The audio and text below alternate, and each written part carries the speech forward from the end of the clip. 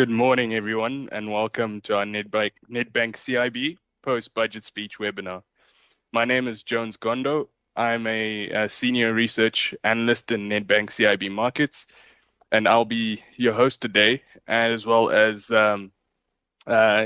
joining me today is my colleague, Walter De Vet, who's also an economist and strategist in Nedbank markets.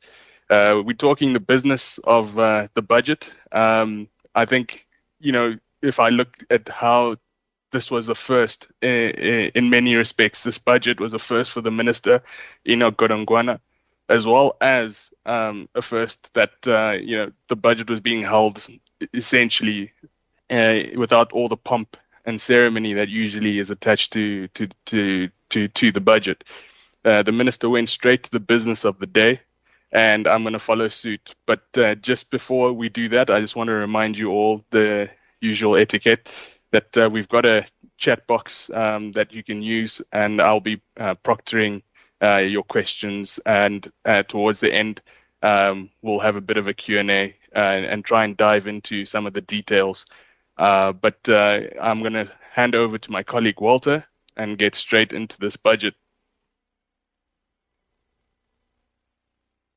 Great. Thank you, Jones, and good morning, everybody. Thanks for joining us. So I'll take you through a couple of slides just to give a sense of what we think the key points are and highlights. And then, of course, you are more than welcome to ask questions towards the end, specifically if there's something of interest which we haven't covered.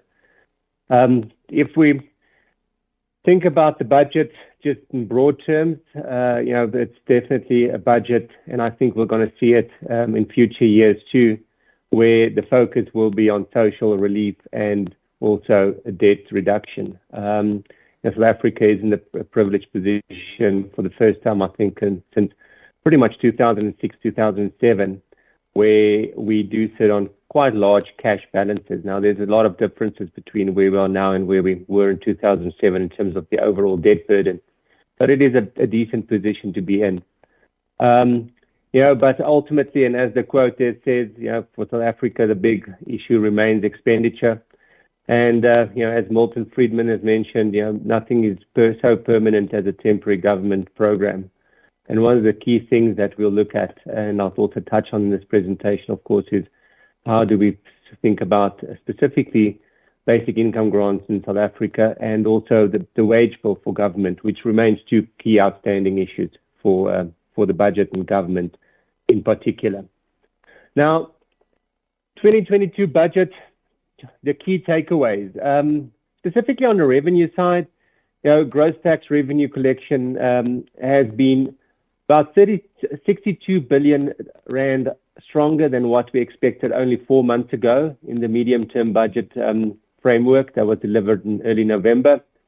And we also expect the revenue over the medium-term expenditure framework, i.e. until 2024-2025, to be about 311 billion rand more than what we were expecting just 4 months ago. So that's good. That's great. A lot of it is, of course, only forecast, and that can change, and history has shown us that it has changed. And I think that's also one of the key things and key takeaways here is that we do sit with revenue that's cyclical and to a large extent driven by corporate income tax, at least at this stage. Then on the expenditure side, key takeaway there is that government has made it clear, and as I've mentioned, that's going to be one of the key themes in the next couple of budgets over the next 3 to 4 years, is that any revenue overruns relative to projections are likely not to be used fully towards debt reduction, but government will spend quite a large chunk of that.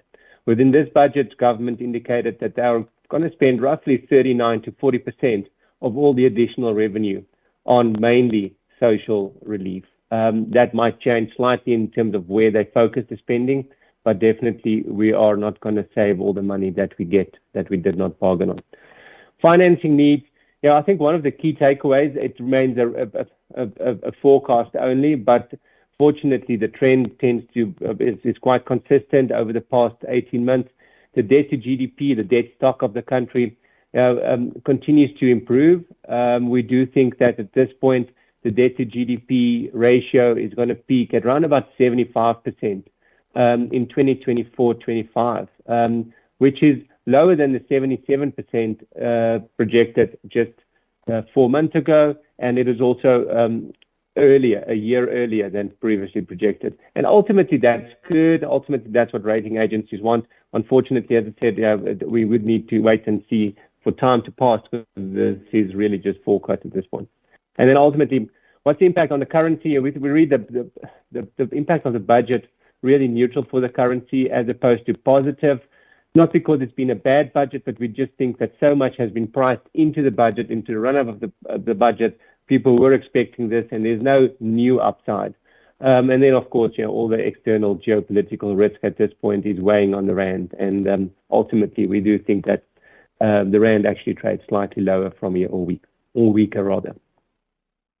Okay, so to move straight on to some of the details and highlight. What I'll do is I'll constantly try to highlight kind of where we see kind of risk biases and maybe discrepancies and what we at least would look out for over the next couple of months as the fiscal year progresses.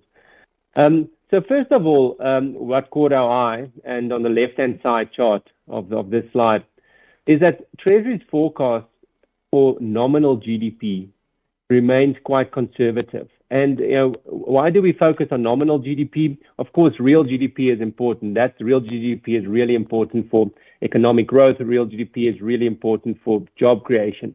But when we think about the budget, and specifically in terms of expenditure and also specifically in terms of revenue, it's nominal GDP that matters, because that's the base from where these things are generated from. And Treasury has been very conservative. And specifically, if you look at the upcoming fiscal year, 22-23, you can see that Treasury actually forecast a nominal GDP that is only 3%. And that is low. That is very conservative. Now, they would tell you there's many reasons for this. We actually think they do this on purpose because they're trying to manage expectations. They do not want to show that they are having a lot of overrun. They are having large revenue overshoots, which government can just go and spend then. So that is certainly something we look at, and we do think we might set ourselves up for another surprise within this space. And we'll continue to monitor that within the next 2 to 3 months. The next thing that we look at, and just in terms of how we see our forecast pan out, and this is just on the right-hand side, we do have the following here. If you look at where we see our growth relative to Treasury, we've got a 2% forecast for this year. We've got a 1.9% real forecast for next year. And ultimately, we do have a 2.1% for Treasury and a 1.8%. Broadly in line. The last thing I'll point out on growth specifically is that Treasury does think that we will not see any growth above 2% over the next 2 to 3 years. And that is structurally rather than cyclical. And we would tend to agree with that. That large degree has got to do with also how do we view electricity within the country. Okay, so then moving on to the next slide. If you look at revenue growth and revenue and expenditure, and I've highlighted in the start that government intend to spend most of the revenue. These are the revenue overshoots on left-hand side graph, revenue overshoots as well as expenditure overshoots that government is planning for each fiscal year. And as I've mentioned also, government sits with a substantial cash surplus, and the highest that we've seen in a number of years, which is a good position to be in. And it really comes from the strong revenue growth that we've seen in the current fiscal year, 73 billion overrun relative to what we expected a few months ago, and then also expenditure tend to run slightly shorter. And then over the next couple of years, as I mentioned, you can see government is planning to spend most of the revenue they get in, and then in the outer years, about half of the additional revenue forecasted, which is prudent. They don't plan to spend all the money in the outer years because ultimately revenue remains a forecast, and of course expenditures tend to be sticky. So that overall is good. It should keep growth, at least fiscal support for growth. And then just in terms of the right-hand side graph, where does the main deficit sit? The black graph is from the black lines or bars are from the budget. Now, I would focus on that, and the grey ones is just relative to the MTBPS a few months ago. And you can see generally the black bars show improvement in deficits. That is good. We are seeing the outer year at 4.5% as opposed to 4.9%. Once again, if you look at the upcoming fiscal year, 2022-23, the deficit hasn't changed, the forecast. I just wanted to touch on some of the areas that we were going to go on, which is the debt trajectory. I think what has been the headline issue for South Africa has been where the debt stack is. There's a big difference between the stock of debt and the pace at which debt was growing. The right-hand chart definitely shows that, in this budget, they're trying to show declining outer year forecast of where the debt trajectory is going. The big questions that you always get from rating agencies is whether this stabilizes or not. And the stabilization process really is about, managing the deficit, particularly the primary budget balance. When we look at corporate income tax, it remains the key driver of revenues. We know that, at the top end, what really benefited South Africa in this particular budget was corporate income tax. Yes, there was, the result of COVID grants sort of bridging consumption throughout the economy. It helped with that. It helped with PIT to a certain extent because of, our corporates did make quite a V-shaped recovery. But I think the main point here is really whether we've been able to that this is not a windfall that can be necessarily repeated, and that's why on the last slide we really showed that they're quite conservative with their nominal GDP, meaning the tax take, as well as what will happen in terms of their expenditure assumptions. On the left-hand side, it's a comparison of other OECD countries and looking at South Africa 2019 versus 2020. So the picture looks good for trajectories of where debt is going to land, but there are still significant downside risks to that outlook. Where tax relief measures were concentrated. Look, I think there was a lot of discussion about helping the middle class, but we really think that additional taxes, particularly right now, where we're just still in the recovery phase, probably would have been significantly would have been pretty much harmful for our growth and regressive. But it seems as if National Treasury is really going and trying to do all the homework that needs to be done. So some of the measures and reviews that they've committed to doing is the discussion document on personal income tax regime for remote work. I don't know if many of you tried to put in your application for work from home, but I think it's something that really does need clarity, and I think procedural clarity at that. A review of the exemptions for foreign retirement benefits and domestic tax legislation will be conducted. I think this is something that has been on the agenda for a while. It's good to see that we might get some headway and conclusion on that. And then, of course, a review of depreciation and investment allowances, which will take place in this next fiscal year. And that should be followed by a release of the discussion document around that. Government will review the approach to adjusting the thresholds for inflation. And this is really about adjusting the tax brackets. There's a lot of work, I think, that SARS has done to get to this point of, closing a lot of the loopholes, essentially. And I think the minister really mentioned this, as opposed to just using the blunt instrument of raising tax, perhaps introducing new taxes. A lot can be done on the administrative side to actually make sure there's better expansion of the tax base, as well as more efficient collection. On the tax measures that were announced, inflationary relief through a 4.5% adjustment to the personal income tax brackets and rebates, an expansion of employment tax incentive, which will be done through a 50% increase in the maximum monthly value to 1,500 Rand. And there's no change to the general fuel levy or the road accident fund levy. But there's an increase of between 4.5% and 6.5% in excise duties on alcohol and tobacco. And in the budget, they went into quite some level of detail in terms of the specific line items or that will be attracting a higher tariff.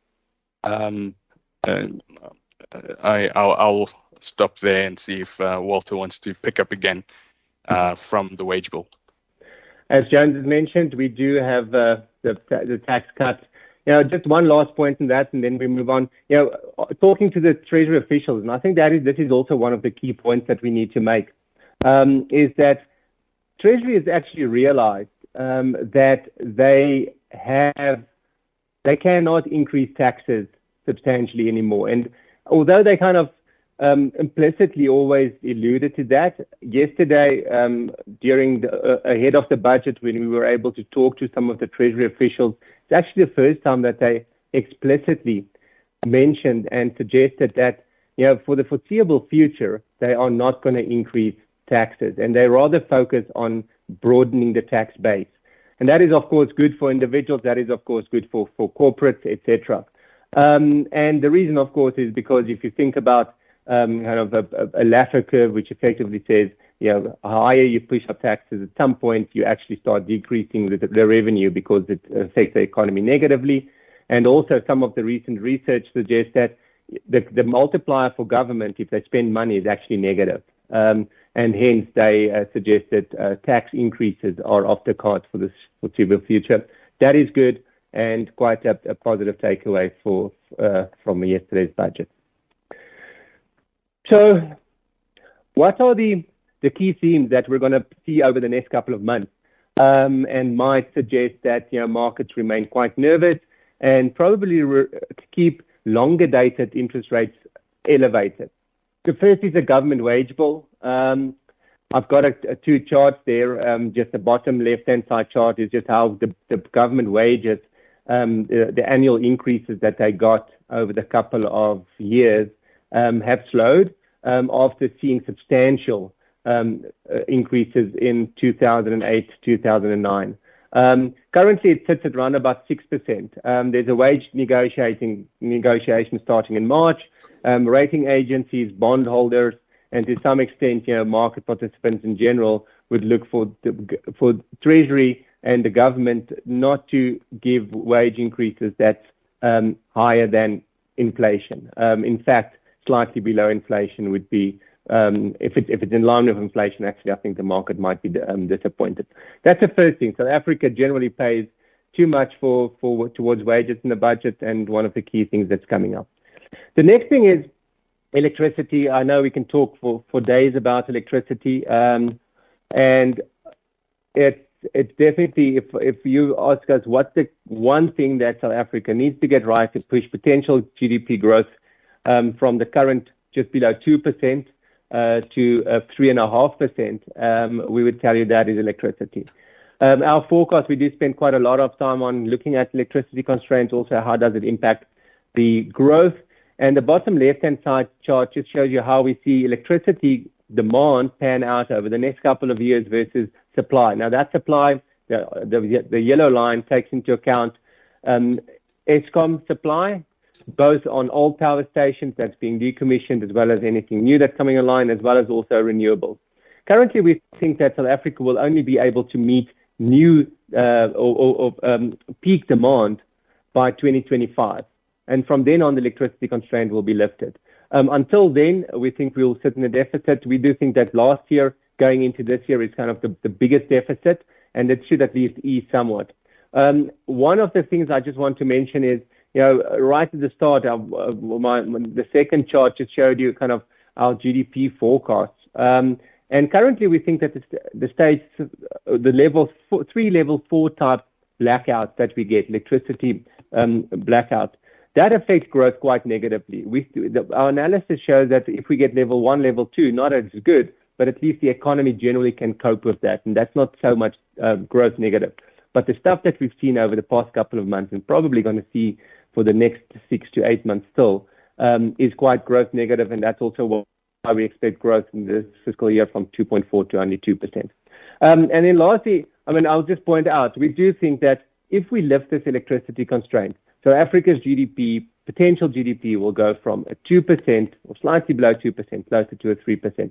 That will be transmitted through generally capital that's being allocated more efficiently within the economy. And when I say capital, investment broadly speaking. And then also we think the biggest positive upside from the economy will come from total factor productivity, and it's an economic term, but generally we would just think about it as an economy that generally do operate much more productive with the electricity that's available for it.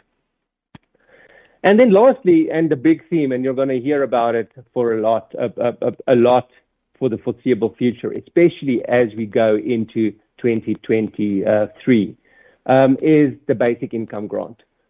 Government has, and the Treasury has explicitly said, and this is one of the upside risks to expenditure and something that also will keep the bonds from rallying, even if the deficit numbers improve, is what is government going to do with this basic income grant? The budget stated that they have not made any provision for a basic income grant beyond the social distress relief grant that is being extended for 12 months. If we put in a basic income grant, it obviously depends on how high it will be and which level they set it and how many people is included typically. We do think that will typically be a basic income grant anywhere from 5 to 10% of GDP. And to put that in perspective, currently, social grants that we pay towards current social grant is about 3 to 4% of GDP. So a basic income grant will definitely up the expenditure here. We will hear more about it. If you ask us what's the probability of it happening, we would think it's actually quite high. It does seem as if it's growing, you're getting momentum, and there's a lot of research being done on it. We don't necessarily think it's bad. It all depends on how it's implemented. We've done a lot of research on this, and if it is financed in the correct way, and there is really only one correct way in our view, and that is if it is financed through existing government expenditure, i.e. they carve out some other stuff and push it towards basic income grant, it will actually be positive. And that's just, for example, my chart on the right-hand side. We've modeled 3 scenarios and just focusing on the green bars there, and this is specifically gross fixed capital formation. If we get a basic income grant and it is funded through existing expenditure, we actually think the multiplier effects can be quite positive because you give money from government, which is negative multipliers, to households, which is positive multipliers. And that creates extra demand, that creates ultimately additional supply, which tends to drive investment in the economy, and by implication also employment. So that's quite good, and that's kind of the type of scenarios that we would look for. There are 2 very bad scenarios here too. Of course, if government comes out and they implement a social grant and they say, let us do this through borrowing more, very negative. And then also if they say, let's do this through taxing more, also very negative. But also then if I, just to my previous comments in the slide, the Treasury has indicated that they are there.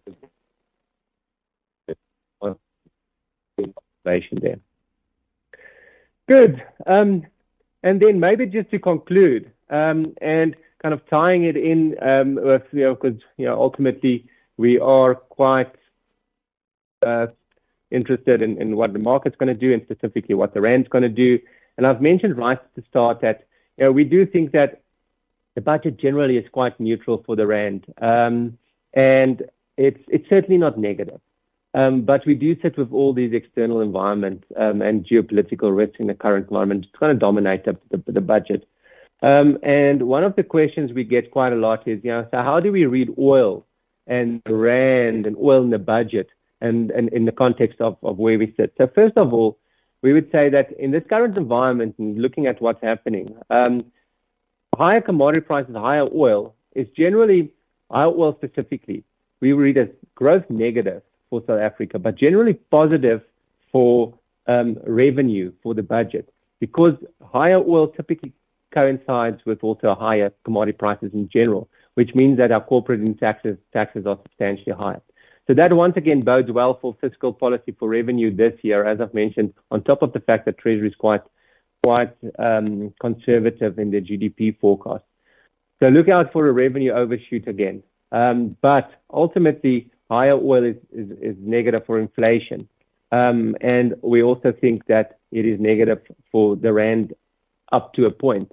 And how we think about it, and this is just my slide that I show here, is, we think about the rand specifically in terms of oil prices, in terms of a smile, if you want. And there's a level of oil prices which is kind of almost a sweet spot for rand. And we think that level for oil prices is currently around about $75 a barrel. When we move to the left of that smile, i.e. oil prices lower, that typically tends to coincide with lower oil prices tend to be coinciding with a negative rand or a weaker rand. That is generally economic explanation for that would be if oil is low, global growth is low, commodities are low, rand typically under pressure. But the same also goes if oil goes too high and oil goes to, say, for example, 100, or if you talk to other banks and other people, they might say oil goes to 130.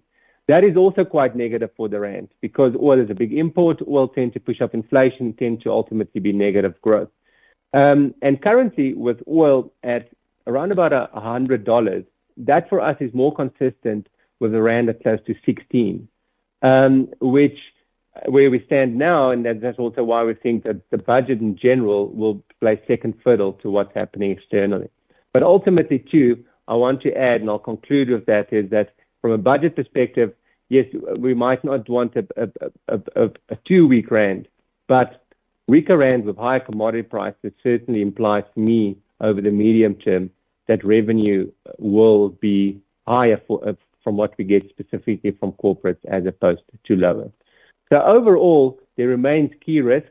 It is definitely the wage bill, it's definitely electricity, and it's definitely a basic income grant. But for now, revenue upside remains. But keep in mind, as I've mentioned at the start, revenue is cyclical, and expenditure tend to be quite permanent. I'll leave it at that, Jones, and then I guess we can open the floor for Q&A.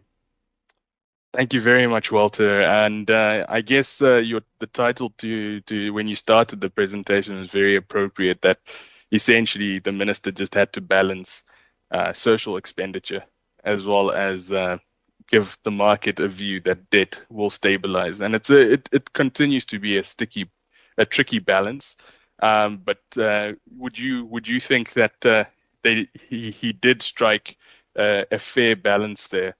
And what the follow-up question to that really is a question from the audience, which is, do you think the reforms are happening fast enough? Yeah, so I guess the first part of your question is, did he strike a good balance? Yeah, I think he did, right? So, I think he was in a privileged position to be able to deliver a budget where there's lots of revenue, as I've mentioned, from a cash position, maybe not a debt position, but a cash position. It's an easy budget to deliver. And it's always then kind of balancing fiscal discipline with the growth outcome. And, as I've mentioned right at the start, they spend about 40%, 39 to be exact, percent of their revenue overrun, which tells me that's probably quite a good way to look at it from a national treasury perspective. They keep growth intact, but they also keep debt burdens under control as well. But once again, I will just highlight there that we've got to keep in mind, if you take a 5-year view or even over the expenditure framework, which is 3 years, that revenue is cyclical and expenditure is not. So in terms of structural reforms, look, no. The answer would be no. It's definitely not fast enough, right? It it should have been done much faster and much quicker. I mean, how long have we spoken about additional bandwidth within the telecom space that needs to be auctioned? When we started talking about this, I mean, we're talking almost 8-9 years now, right? I mean, back then the amount of money that government could have gotten from that was big. Now it looks like peanuts, given where we sit with the deficits, etc. We talk about Eskom. Yes, things are starting to move, but we do sit with that burden as well. Fortunately, I think we're making progress on Eskom. But overall, no. We are doing a pretty bad job, I would say, at that. Great. There's another question here about, what does this mean for, the corporate bond market, as well as what does the budget mean for our metropolitan municipalities? I'll jump into those, but I'd ask you to kind of comment on how the market received this budget in terms of looking what happened to the bond curve yesterday.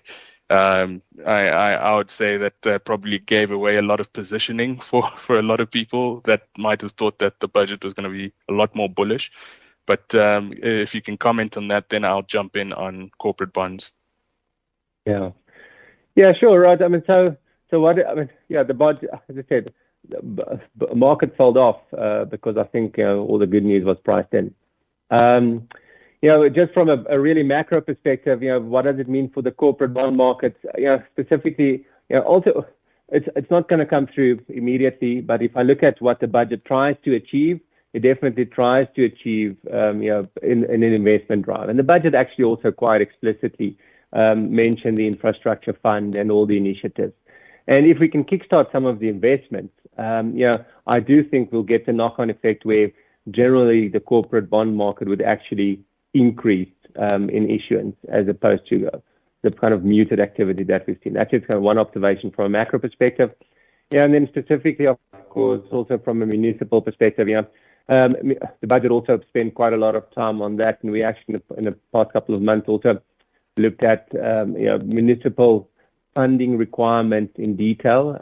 There's a big gap, right? And from the big, large municipalities, I think they remain tied to a large degree to the sovereign in terms of the funding costs.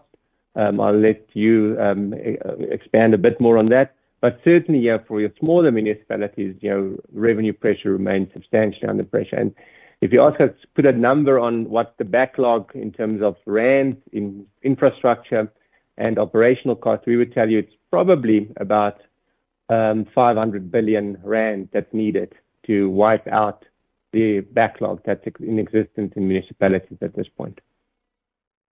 Yeah, and I wouldn't add too much more there. I think for generally, in this economy, the only real lever for growth that's there, your typical growth equals consumption, investment, government spending, and net exports, is really the investment line item that's going to get us onto this different structural growth path. So for all markets, if you want corporates to revive a corporate bond market, you definitely need fixed capital formation happening to fund, to back up the projects for that funding. I think contextually, our corporate bond market was always essentially created to fund state-owned enterprises. There were huge companies that were probably too big for our banking system to support the growth and investments that were needed. And so they leveraged the capital market for that and tap into long-term savings. And now you can see that the pathway or turnaround for SOEs is a very long and slow process. They're essentially scaling back in terms of their size and scale. And the pressure really, or government is expecting, even in the national infrastructure plan, that 2/3 of the funding that's required, I think it's a 6 trillion headline number to 2050, that 2/3 of that really will come from pension savings into infrastructure. And we can see that Regulation 28 is being amended to allow infrastructure to be an asset class. So when I look at just the role of capital markets or investment managers to, in this budget, it really is a case of saying, let's look at the national development priorities and see how they're trying to crowd in more private sector investment.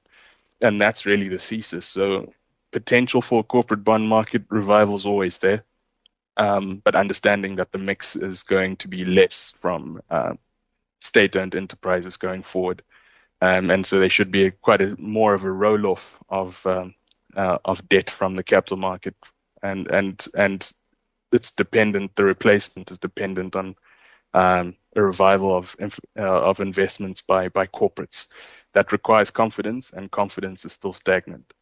I won't add too much more on metropolitan municipalities. I think you can see where the headline numbers are, where the expenditure is going. It really is about delivering social transfers on the most part, and on the infrastructure side, you mentioned there's a big backlog, and so I'd leave it there. I just want to remind the audience to use the chat function if they have any questions to pose.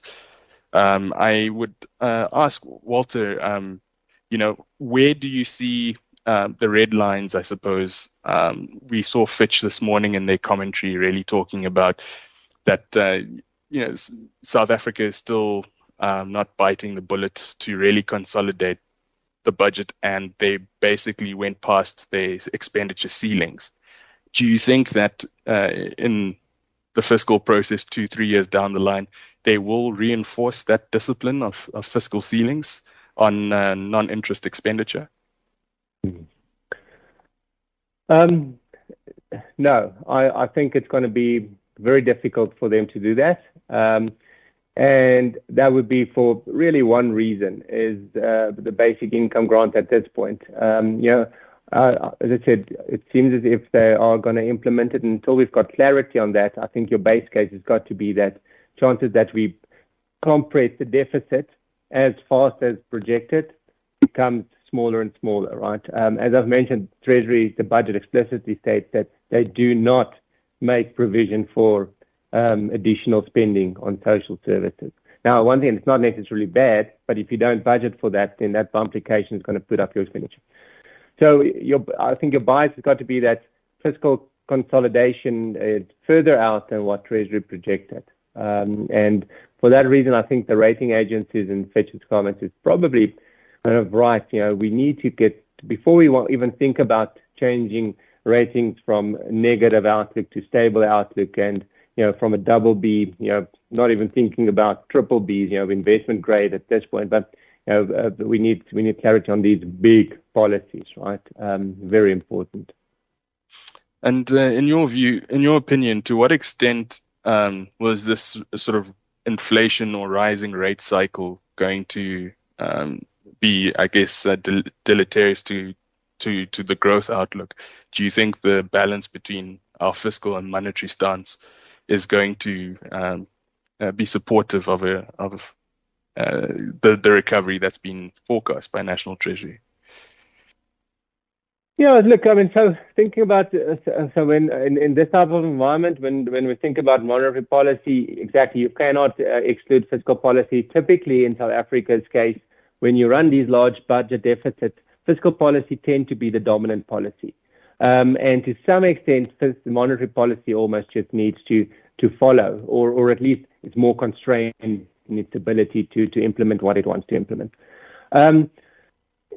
If we take the current budget as how it's going to pan out, then monetary policy will have more room to maneuver. Monetary policy in general remain, from a real rate perspective, there's a lot of arguments, monetary policy remains still very tight. But compared to where we come from, it remains very accommodative, and I think it is accommodative of a recovery, if inflation is one of your binding constraints as well. So I think they will play ball on both sides of the coin, helping us recovery. But once again, right, monetary policy doesn't change the structure of the economy. Fiscal policy needs to do that. So you can only solve so many problems with monetary policy in the long run. And there's a question about the issuance profile of the sovereign, and do you see if you can reconcile the sort of closing deficit and more the funding requirement, why is it that you see higher issuance coming through as they're trying to consolidate? Yeah. So I mean, ultimately, you obviously consolidated it as a percent of GDP, right? So as GDP grows, that percent, if your debt levels just increase slower than GDP does, that ratio you will show consolidation, right? But in absolute terms, you can still borrow more. So it's about the denominator as well as the numerator. And that is exactly what's being shown within the financing requirements, right? So the deficit continues to grow in rand terms. Nominal GDP just grows faster. And because the deficit in rand terms are larger next year than it was, or going to be large next year and then even larger in 2024 and even larger in 2025, by definition, you would need to borrow more. And government tend to do most of their borrowing within the domestic long-term market. And as a result, they would most likely need to increase their borrowing requirement. I will also point out it's obviously also a function of interest rates, right? Because if yields are high, then the cash that government gets in for every bond they sell decreases. And current environment, the longer dated bond yields being quite a bit higher than it was, for example, 3-4 years ago. For every 100 rand of bond they sell, they only get on average around about 84, 85 rand of cash through the door. So that also plays a role. And what would you make of the fact that e-tolls were snubbed? Is a question coming through. Do you have a view on that? Yeah, look, I mean, I think it all comes back to the Treasury's standpoint that they've mentioned. In general, they don't want to tax consumers more or households more. Well, the economy more, right? It extends beyond the households. It extends to corporates as well, right? They rather look to broaden the tax base.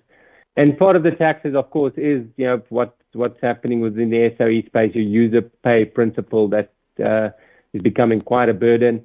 So I would see it in that context. It's obviously, from our perspective, a positive because it also shows to the SOEs, that they cannot rely on Treasury necessarily to bail them out. And that has also come through in this budget, which is a step in the right direction, right? I mean, there's no major additional funding over and above which has been promised last year's budget. So I think it's positive and probably speaking towards, tolls being, maybe financed in another way as opposed to through user pay principle, at least within Gauteng. That's great. Walter, I don't see any additional questions on the line.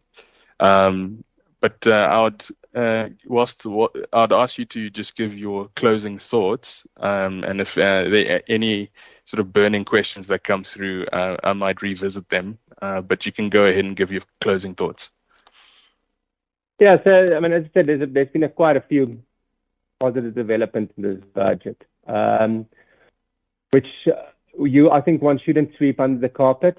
We look good relative to where we thought we were going to be 12 months ago, where we thought we would be now. I also think, at least if you think it from a market perspective, relative terms compared to our EM peers, South Africa, from a fiscal perspective, is starting to look quite respectable. One thing, it depends on who you compare yourself with, right? And then lastly, keep the key themes in mind when you make your decisions over the next couple of months. 2022 is going to be a big year for these big decisions. Treasury is busy with the macroeconomic policy review, which the draft is supposed to come out now in March. And look out for stuff like a basic income grant. It could change the structure of the economy. Look out for what we do on Eskom, because that also, as I've mentioned, is very key for potential GDP. And then lastly, just from a cost borrowing perspective, look out for what's happening within the wage agreement for government. Thank you, Walter, for your insights. I think for the outlook for at least for the sovereign, is a better picture than where we were at MTBPS, so we've got to give them that. But I think the cycle and the international backdrop that we're seeing developing could really change the tone and color for a lot of these numbers. So we will be keeping a close watch, particularly through currency and bond markets, and seeing how the government or government policies respond to some of these pressures. But until then, thank you all for dialing in. Thank you for your time. Until we see each other again, be good out there.